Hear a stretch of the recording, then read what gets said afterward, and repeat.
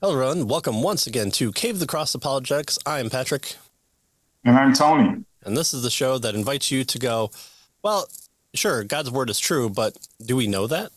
Are we arguing like it? And so that's what we're doing here with Apologetics, a justification of Christian belief by the John Frame. John Frame, well known and respected in the apologetic circles. He's written this book. It's a second edition. The newest edition has recently come out within the last month on Audible. So if you want to listen to it there, all the links are in the description. Kindle, hardcover, softcover, Logos, if you're using that. And so you can find it at various sites as well. So this is kind of a popular book written for kind of where we did Bonds' book as more of a high school introductory college level. This one is more of a college level, but that's why you pay us the big money to break it down for you. And so we're in the midst of chapter 1. We've kind of covered what apologetics is, the purpose of apologetics, and also what presuppositionalism is. That Frame views as the most consistent and biblically based apologetic method out there. And so we've gone through that, and you can back up to the last episode for part 1 of chapter 1 of the basics. But now we're going to get into the circularity argument, because it seems to be because this one is an objection to the presuppositionalist approach, right? Sure. And so you have this harsh circularity of the characterizedness of general Christians in general saying, I believe the Bible because it's God's word. Well, it tells me it's God's word, so therefore I believe the Bible. Well, are we doing the same thing? Are we saying, well, we have the foundation for all apologetics. The Bible tells me that it's the source for all apologetic methodology, and so I believe it because this is the way that happens. Okay, so that's what we're going to cover here in a circular argument, question mark. And also we might want to point out, not only do unbelievers would suggest that it's kind of that there's a circularity, but even other approaches to apologetics suggest that the presuppositionalist approach is circular. In fact, that's the biggest, fault, with scare quotes, that other positions find with regard to presuppositions. Well, it's circular. How can you, assume that the Bible is true and then try to prove that the Bible is true? It's just a circular argument. It's not a good methodology, and so you shouldn't be using it. It's ridiculous. And so Frame wants to go after that particular objection to presuppositionalist apologetics. And so that's what he does here in this particular section. Mm-hmm. Right. So does this mean that we are called to embrace circular arguments? Only in one sense. Oh, okay. So we're kind of admitting it is a little bit circular. But maybe there's a reason for it. We are not called to use arguments such as this. So this is what we're not called to do. The Bible is true, therefore the Bible is true. That would be... Well, that's circular, right? That would be adding nothing to the conversation whatsoever. Exactly. The Bible is true is a good statement, but why, therefore, the Bible is true? That's not what we're doing here. One can certainly say that there is a kind of circularity in presuppositional apologetics, but the circularity is neither vicious nor fallacious. It sounds circular to say that our faith governs our reasoning, and also it is in turn based on rationality. But it's important to remember that rationality of which we speak, rationality that serves on the rational basis for faith, is God's own rationality. So there we're breaking the chain. We're not going based on our own rationality. We're appealing to God's rationality. Right. So we say God's rationality, right, is the foundation, is the basis of our rationality, which allows us then to do our apologetic methodology. And so the foundation is God, and so we're trying to show that God is indeed the case, that he's true and that sort of thing. But he is the foundation, right? And so we don't want to forget that. He says if faith is in accord with God's own thought, his rationality, then it goes without saying that it will also be in accord with the best human reason, which, images God. We're created in the image and likeness of God. So God gave us our rational equipment, not to deceive us, but so that we might gain knowledge. So in biblical argument, therefore, there is both reasoning and evidence. The clear revelation that God has given of himself in the created world, right? So that's reasoning, that's a revelation from God that God has given, and evidence, a revelation from God that God has given in the created world. So it is both right and proper, he says, to use evidences and human logic to confirm faith. And again, the slam, we might say, on presuppositional apologetics is, well, you should use evidence. You don't use evidence. And Frame is saying, yes, we are to use evidence, right? He's not dismissing evidence, but he's suggesting that we have to have a certain ultimate commitment, a foundation. Of course, that is based on the true and the living God. Mm-hmm. Yeah, God calls us, come, let us reason together. Jesus extols the disciples saying, you've seen so much. How do you not yet know these things? There's not a justification. Oh, you're saved, you're switched, and you should be perfect from here on in. The calling is to be perfect. The calling is to be more holy. The calling is to conform our hearts to the hearts of Christ. But the learning, the call to from Paul to have the young men learn from the older men, from the young women to learn from the older women, from the congregation to learn from the apostles. And so this isn't a knock against learning or evidences or that type of apologetics. It's what is the basis for which we can say all those things are able to be done. And so that's where we're grounding our initial starting point. All right. So does this fact then eliminate the possibility of communication between believer and unbeliever? Well, it might seem so. The Christian right. So notice what the problem that he's raising here, right? Well, if we have a philosophical presupposition or a Christian ultimate commitment that we start from, then how do we communicate with the unbeliever if we're starting from a place that they're not starting from, right? How do we bridge that particular gap, right? Does this eliminate the possibility, he's suggesting, of communication with the, between the believer and the unbeliever? Yeah. I mean, it sure seems so, and that's what he says here, right? It seems so because one is starting from one place and the other one is starting from another place. So where do you, where is the common ground, we might ask, right? Right. And again, it's not to give so much common ground to say, well, we all have these kind of same starting points. We're all grounded in the knowledge of God. So therefore, I'll give the other side everything possible. No, again, make them earn it. Make them substantiate based not on your worldview. That doesn't happen yet. It will happen. But make them substantiated on their own against God, non-recognizing of who God is worldview. And so that's what we're calling to do from the start. Provide the basis. The Christian argues on biblical criteria that the resurrection is a fact. The non-Christian replies that he cannot accept those criteria and that he will not accept the resurrection unless we prove it by, say, the standards of Hume's empiricism. If I'm given the resurrected body, if I'm able to go back in time and have a video provided to me of the resurrection, only then will I believe. We reply that we cannot accept Hume's presuppositions. The unbeliever says that he cannot accept ours. Does this end the conversation? Yes, it does. We all get to go home. Great job, everyone. Certainly not. So there are several reasons why, and so we'll cover those now. Right. So again, the issue here is, okay, we have different foundations, right? Humean, empiricism versus our Christian biblical foundation, right? And so we have these two foundations. Conversation is over because we can't communicate. Again, he's going to say no.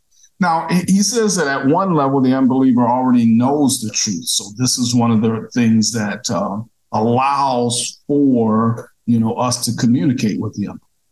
Right. In the first place, Scripture tells us that God has revealed himself clearly to the unbeliever, even to such an extent that the unbeliever knows God, Romans 1:21. So that's the first point he wants us to see, right? The unbeliever, to a certain extent, already knows the truth at one level. They're suppressing it, right? And so they deny it. They create idols, right? But they already know the truth. So that's one thing. Secondly, he says our witness to the unbeliever never comes alone. If God chooses to use our witness for his purposes, then he always adds a supernatural element to that witness, the Holy Spirit, working in and with the word, right? So that's the second thing. So we're not just out there by ourselves. God, through the Holy Spirit, is working with and through our witness. Right. And so this is where we can take great comfort in saying, oh, I forgot to talk about justification, or I forgot to talk about, Jesus taking the full wrath of God onto himself. Therefore, I've condemned that person to hell because if I would have said this one thing, that might have been the thing that snuck him into heaven, and it's ultimately my fault. Well, luckily, especially if you have a correct understanding of theology, we realize that salvation is a complete work, a monergistic, maybe even word, that God is solely the author and sustainer of faith. And so we can take great comfort in that. And so, well, then why present a consistent understanding of apologetics? Or why not just go around the world telling people in their own language, Jesus is Lord, repent and be saved? Why do we have conversations? Why do we engage in the threefold criteria of proof, offensive, and defensive?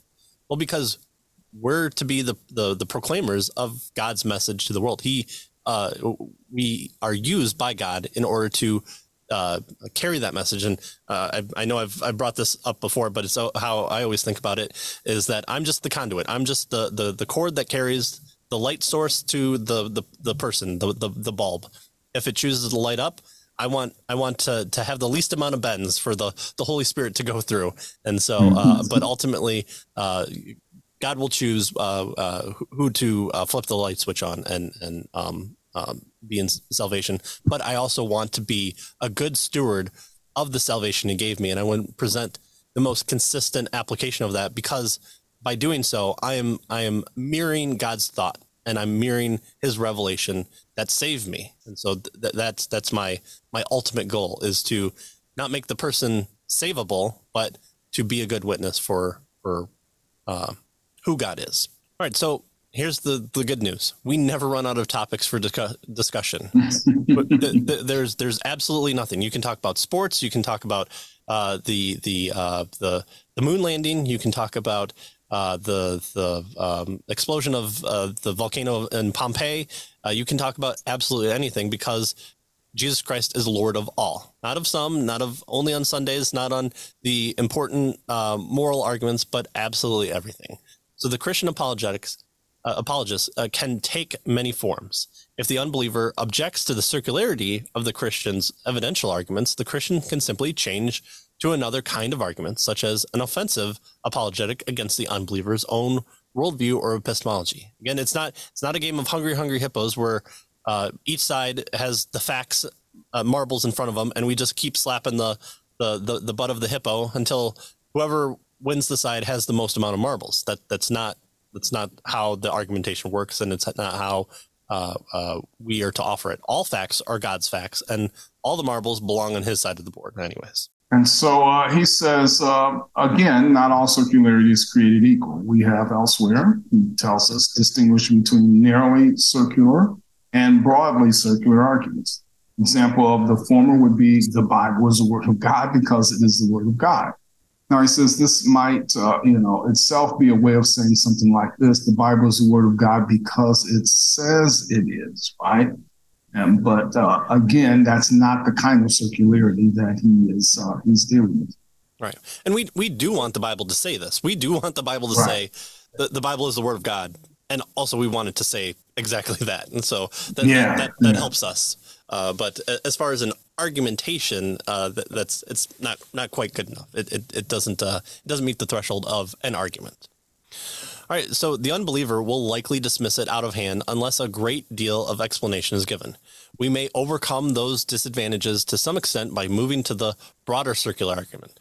And the broader circular argument says this: the Bible is the word of God because of various evidences.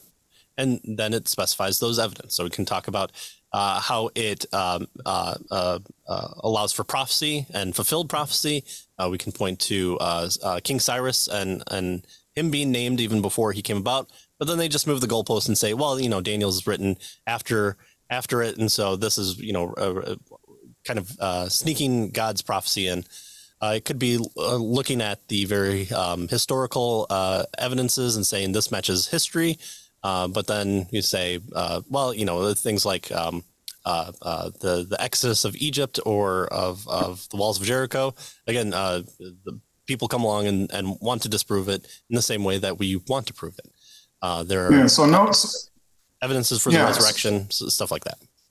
Right. So notice again what he does here, right? He says he appeals to evidence. Now, again, the slam, as I mentioned earlier on presuppositionalism, is, you don't use evidence. You use it's a circular argument. But notice he suggests that using evidence is perfectly fine. So he's a presuppositionalist, right? This is the methodology that he uses. And he says using evidence is part of the deal, right? So you don't dismiss evidence, even though you're a presuppositionist. Mm-hmm. Right.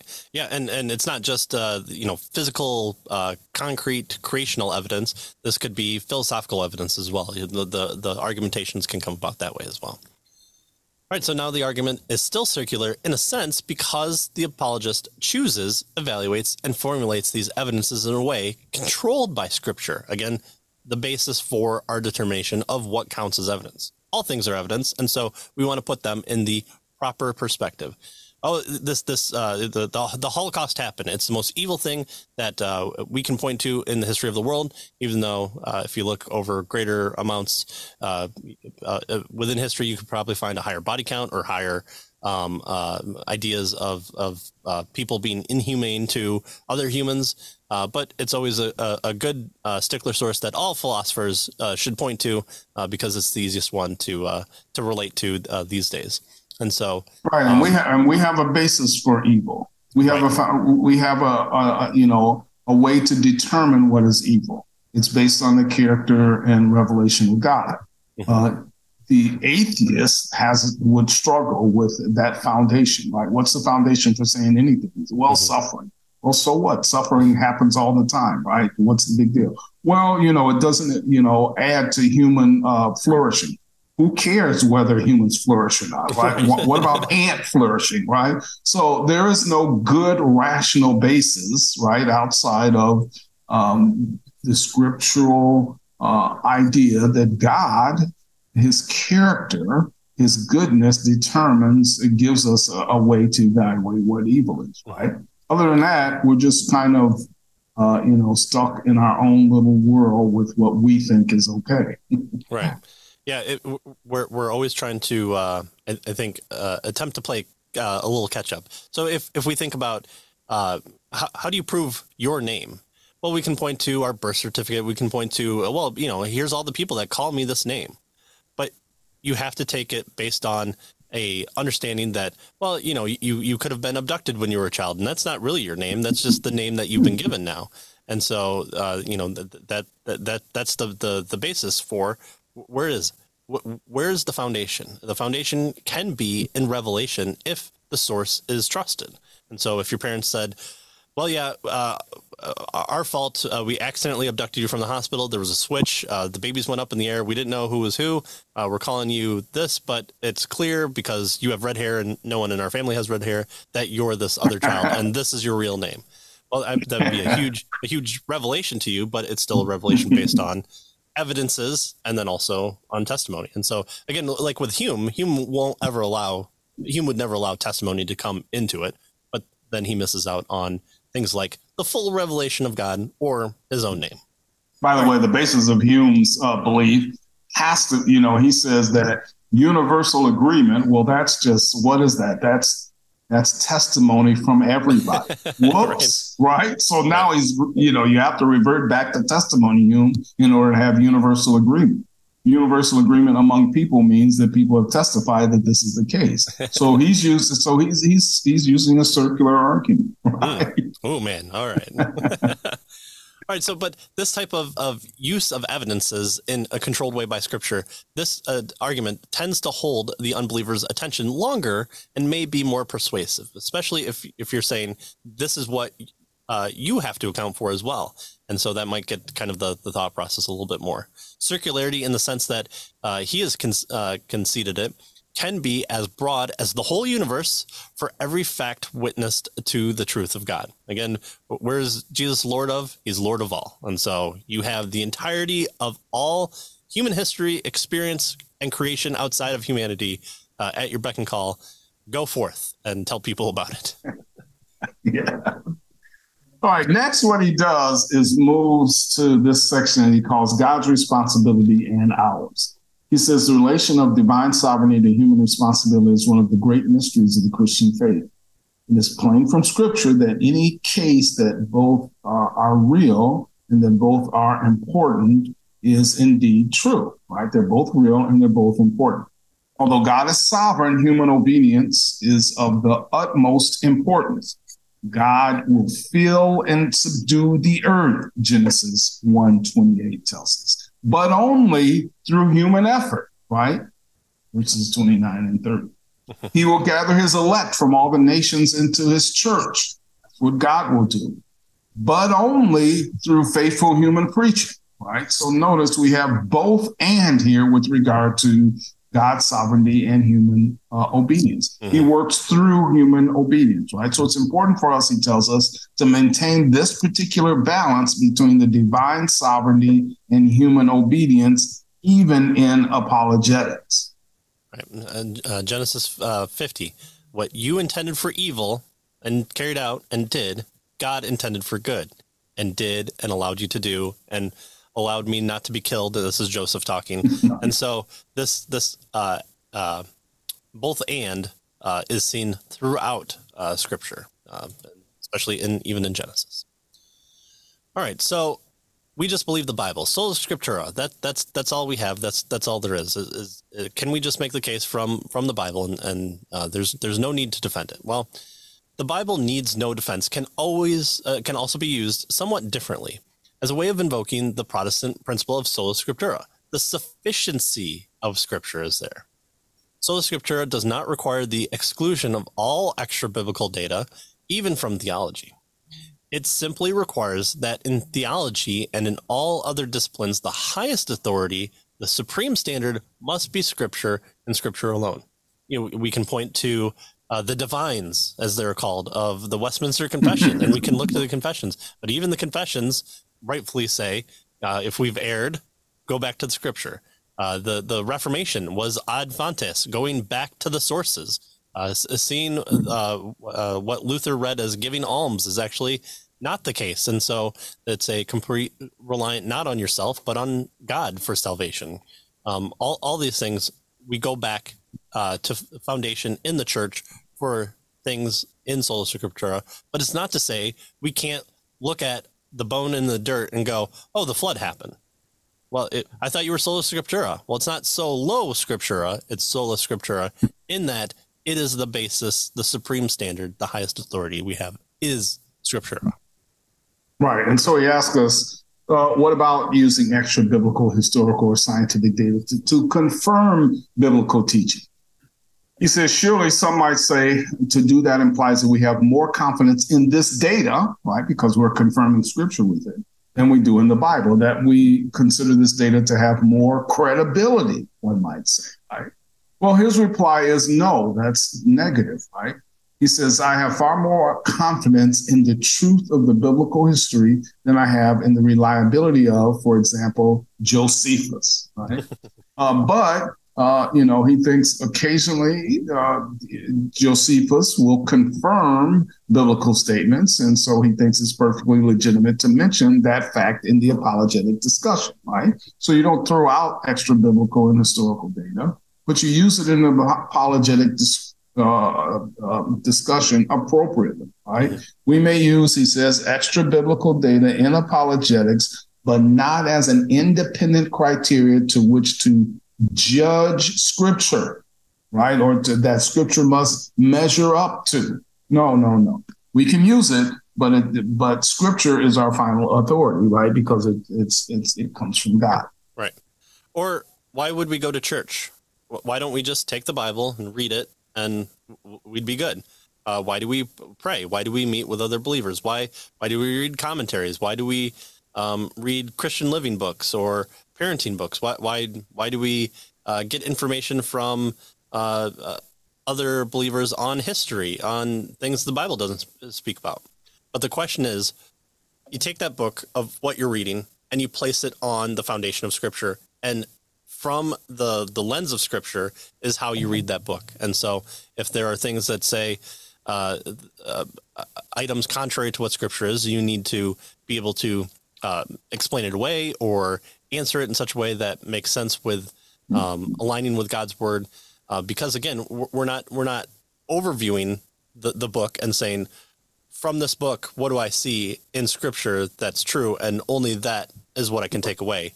No, we're reading up through the lens of Scripture. All right, sola scriptura and natural revelation. Well, we just all have nature. We look out in the world and we see it, and that should be good enough, especially for the other person. And so we'll give them nature, and we can all exist there because that's our home, is nature.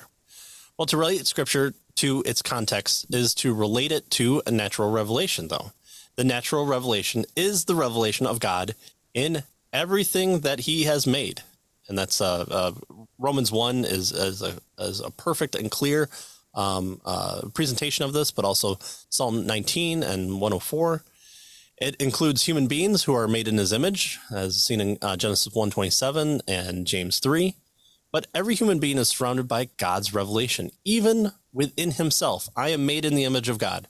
Who is? Everybody. Everyone is made in His image. And so even the person who hates God the most, if you've got that picture in your mind of who that is, even that person is made in the image of God. And so witnesses to his own self when he brushes his teeth. This includes, of course, the unbeliever. Right. And so, the issue here then is, well, what about natural revelation? Right. I mean, that's what the one version of evidentialists appeal to, right? They go to the natural revelation to get us to God, right? And so he's trying to work through that particular issue. And he says natural revelation reveals the eternal power and nature of God. It also reveals His moral standards, His wrath against sin, but it does not reveal, and here's the issue, God's plan of salvation, which comes specifically through the preaching of Christ. We have that preaching of Christ in definitive form in the Scriptures, and on the authority of Scripture, we continue to preach the gospel to the world. So yes, natural revelation reveals God, but it's limited in terms of how it allows for salvation, is the point he's trying to make. Right. Yeah, and a reading of Romans 1 really hones this next point is, why do we need two forms of revelation? Well, for one thing, direct divine speech shortens the learning curve.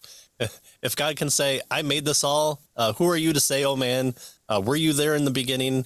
Go and preach to the Ninevites. How dare you go against the true and living God? Well, hopefully the learning curve shortens, but sometimes you need to go into a big fish in order to learn your lesson. Yeah. So notice that. So it's almost like cheating on a test, right? God can give you the answers. Sometimes you don't know the answers. And so instead of trying to come up with them yourselves or experience them and that sort of thing, God just gives them to us, right? And that's what revelation, that's what the Scriptures are all about. Right. It shortens that learning curve. It tells us what we need to know, without having us going through all the processes that will maybe get us there and maybe not. Right? Right. So even unfallen Adam needed to hear God's direct speech that supplemented and interpreted God's revelation in nature. So even Adam, before the fall, needed direct revelation. He just didn't see the tree and go, I need to stay away from there because it looks good. Well, no, God actually needed to say, stay away. But after the fall, at least two other reasons for special divine speech entered the picture. One was man's need of a saving promise, a promise that could never be deduced from natural revelation alone. And I think this is a big critique of kind of traditional apologetics is, okay, you can get to somebody to a deity, you can get them to the resurrection, but resurrection of Jesus, fine, but now he'll save me and resurrect me. Well, how do you know that without appealing to the Bible? Now, there are people who are going to say, if I've got him that far, then opening up God's word is good enough. But at the same time, how do we know that Jesus is the one to save us? And so am I sneaking in the Bible when I've not really had to use it up until this point as the foundation for my belief? Well, when it comes to all works of faith and practice, like the Catholics, this is where the Bible is useful for us. Probably not. All right, so that's the first reason. The other reason was to correct our sinful misinterpretations of natural revelation. In Romans 1:21 and 32, it shows what people do with natural revelation when left with no other word of God. They repress it, they disobey it, they exchange it for a lie, they disvalue it, and honor those who rebel against it. So much so that God says, all right, you want to live that way? Fine, here you go. And then people curse him when they say, oh, how could you allow such evil? Because you wanted it. You wanted this to be the way. Gives you what you want. Yeah. How dare and so he tells us so God thus has given us scripture or special revelation, both to two things, right? Supplement natural revelation by adding to it, the message of salvation. And secondly, to correct our misuses of natural revelation. So granted this approach, there need be no competition there, he says, and this is the point he's trying to make, between presuppositions and evidences. Our scripture, nothing more than the application of scripture to our situation. Use of evidence is not contrary to sola scriptura, but a fulfillment of that principle. And so that's what he wants us to see. Right. So scripture authorizes us to use evidence, and the use of evidence is nothing more than the application of the scripture. So that's the foundational basis for looking up through God's word from the foundation basis and not down at God's word and trying to pick out, all right, where do these things coincide or come into agreement with, or what will the other side allow me to view as evidence? So. All right. And then finally, values. What is the use and purpose, the value of apologetics? Is if all we have to do is preach the word and say, here's what Jesus said about salvation. What's the purpose for our apologetics? What's the value of it? Since apologetics and preaching are prospectively related, the benefits of the two are the same. As preaching leads to the conversation and the conversion of the lost and the edification of the saints, so does apologetics, especially if you're using the presuppositional method that takes God's word as true and the underlying basis for all knowledge. When we're preaching, we're doing apologetics. When we're apologizing, we're doing preaching, just in a different form than, a type of pastor. Right, exactly. Okay, so dangers is the thing now that he wants us to be aware of. He says, James warns us, not many of you should become teachers, my brothers, for you know that we who teach will be judged with greater strictness, right? James chapter 3. If we do not teach, he says, our errors affect only ourselves, right? But if we do teach, our errors can affect others also. Thus, errors in those who teach are more serious and will be judged more severely, is what James is telling us. The apologist is, as he has shown us here, a teacher. Therefore, the scriptural warnings about teachers also apply to apologists. So that's a warning, and they need to be aware of. Yeah, I think people take the kind of quote attributed to Spurgeon of, the Bible needs no defense. He's like a lion caged. You just let him loose. Well, that might be true, but who isn't the lion in that picture?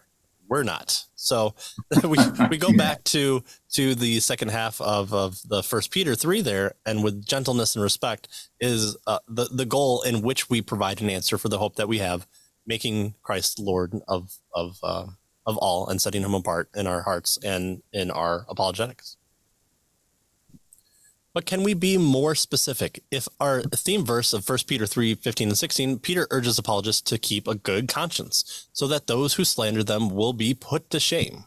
It is interesting that Peter does not urge apologists to be intelligent and knowledgeable, although such qualities are certainly helpful, good, but to lead consistently godly lives. Let your apologetics be in both word and in living. So it's not preach the gospel, but when necessary, use words. No, the words are there, but also live godly lives. Show the application. So if apologetics is the application of Scripture to unbelief, well, apologetics is also the application to belief. And so that's one of the most helpful convictions that we can have is we're being watched by people who want to know, want to lie, want to misconstrue, but we're also us at one point in time who hated God and need to hear the gospel just as much as we did and do and will do as well. So that's the proper approach to take, both in word and in action. Right. So we preach the gospel and we don't live as heathens. That's what we're to do. All right. He says, still more specific, apologists are subject to the same sins that everyone else is, but over the years, they have been especially prone to sins in two particular areas. And so, again, these are dangers that we need to be aware of. In terms of Ephesians 4:15, which urges us to speak the truth in love, we may say that apologists have sometimes been guilty of speaking falsehoods and sometimes of speaking without love. So those are the two areas that he wants us to be aware of, right?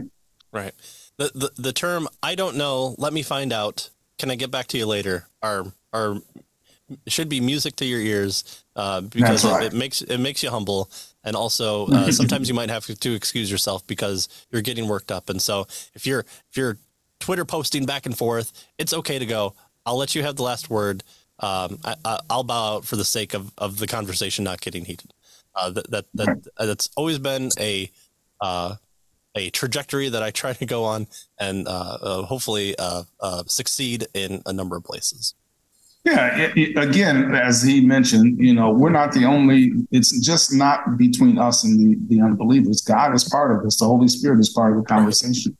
Yeah. And so we don't have to win or defeat necessarily, right? We can just put the word out there and live our lives, right? Make Christ the Lord of our lives and trust that God will, take care of the rest, do his part of the deal. Mm-hmm.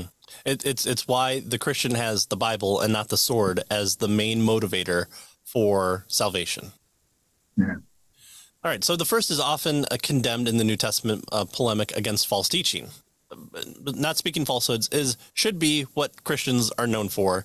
And we should, when we hear false teaching, it should be viewed as a ravenous wolf who's there to fill in strife, and we should reject it. Sometimes that's hard to figure out who's wrong, who's lying, and who's teaching apostasy.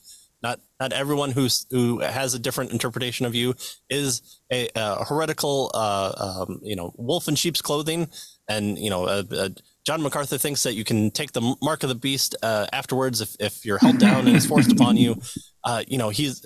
He's providing a thought process, but, calling people that don't believe in the rapture or do believe in the rapture heretical, or believe in Calvinism or don't believe in Calvinism as being outside the confines of good Christian values is not where we want to be. But we do want to call out false teaching, and if we're perpetuating false teaching because we've learned inappropriately, we want to correct that and be open and honest about that as well. It's remarkable how many heresies, Frame says, are traceable to apologetic motives. Interesting. Sometimes someone will think, if I'm able to show present Christianity more persuasively, I will have to show that is incompatible with the intellectual movements of my time. I must present Christianity as intellectually respectable. Oh, yeah, that's what we want. We want to be respectable to all our time. So let's just get rid of any semblance of morality or consistency. Let's embrace postmodernism, but then sneak all that stuff back in later, or maybe keep it out for good. And our churches just become big reading rooms of passing the potato salad. Thus, various Christian doctrines are comprised, replaced by the doctrine of popular philosophy. And that's not what we want to do, because, again, where's our basis? Where's our foundation? In the intelligentsia, in the confines of the colleges, in the understanding of political movements, or do we ground ourselves on the Word of God, who says, I have made all things, and by him and through me, all things are sustained and have their meaning. Yeah. It's hard to go against that. Right. So, again, we need to be careful with regard to false teaching, because, we're motivated to be persuasive, right? And so that might cause us to have false teaching. Or we want to have maybe common ground with the unbeliever. And so false teaching can sneak in. And then lastly, the opposite violation, he says in Ephesians 15, is speaking without love. So we're to speak the truth in love. Okay? To defend the Christian faith with a quarrelsome spirit is to defend Christianity plus quarrelsomeness, right? Because we've added now that particular attitude to the defense of Christianity, a self-destructive kind of hybrid, he tells us, right? Christianity and quarrelsomeness. True Christianity, he says, the Christianity that we are called to defend with word and life, says, blessed are the peacemakers, for they shall be called sons of God, Matthew 5:9. And if possible, Romans 12 says, so far as it depends on you, live peacefully with all people. And so God is telling us, or Frame rather, is telling us that God is saying that we need to be careful of these dangers, speaking the truth in love, so we don't lose the truth, and we're not to be quarrelsome with those that we're sharing with. Right. And so he warns us against those dangers. Yeah. We shouldn't think that we're suffering persecution because people don't like the way that we present the gospel if we're being very abrupt and condescending and jerkish. We can't say, just as Christ suffered on the cross, I too am suffering for his name's sake, therefore I'm blessed. And it's also not to say, well, they're hating God by listening to the truth as I beat them over the head and have an ungracious spirit. No, sometimes, I mean, yes, they do hate God, but also maybe they hate you as well. And so we shouldn't want that type of condescending attitude because it first of all, it devalues true persecution and true understanding, and it also devalues the working of the Spirit in our lives that we're supposed to be trajectoried to. We should be opposed to the world, but our opposition should be one of focusing on God and not on being rebels against current political movements. So that's not what we're called to do. We can be good farmers and still be hated by God and be blessed for that. But we can also be really important thinkers of our time and just be really mean towards people. And God would like the quiet farmer over that. The mean guy. Good. All right, so that kind of ends his first chapter here. He's the basics here, and so he kind of spells out some of the basics. Now he'll go further here and help us to understand, clear what's going on with regard to his apologetic method. Right, and so join us next time as we turn to chapter 2, and we figure out where do we go from here. We've made the case for presuppositionalism, and now what? Thanks for joining us. He's going to talk about the message of the apologists. Okay. Thanks for joining us, and we'll see you next time. See you next time.